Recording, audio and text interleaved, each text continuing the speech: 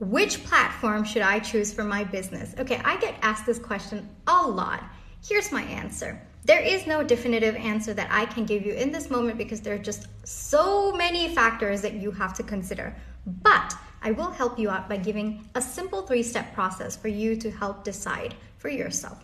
The first step is to understand what is your goal. Okay? Is it community building? Is it educating your audience? Is it nurturing your audience? Is it brand awareness?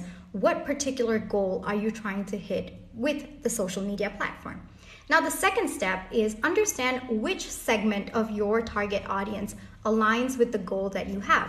For example, community building would be more for people who've already purchased your product, whereas nurturing your audience would be the segment of your target audience who have not yet purchased your product, so on and so forth. So understand that segment, understand where they hang out.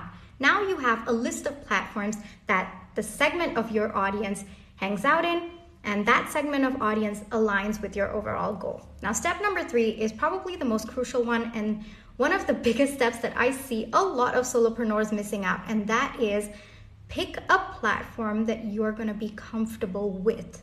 Okay? Now, if you're someone who likes speaking on camera, you might want to choose a platform like YouTube. If you're more of an audio person, you might want to choose podcasts. Those are the 3 steps for you. Hope it helps.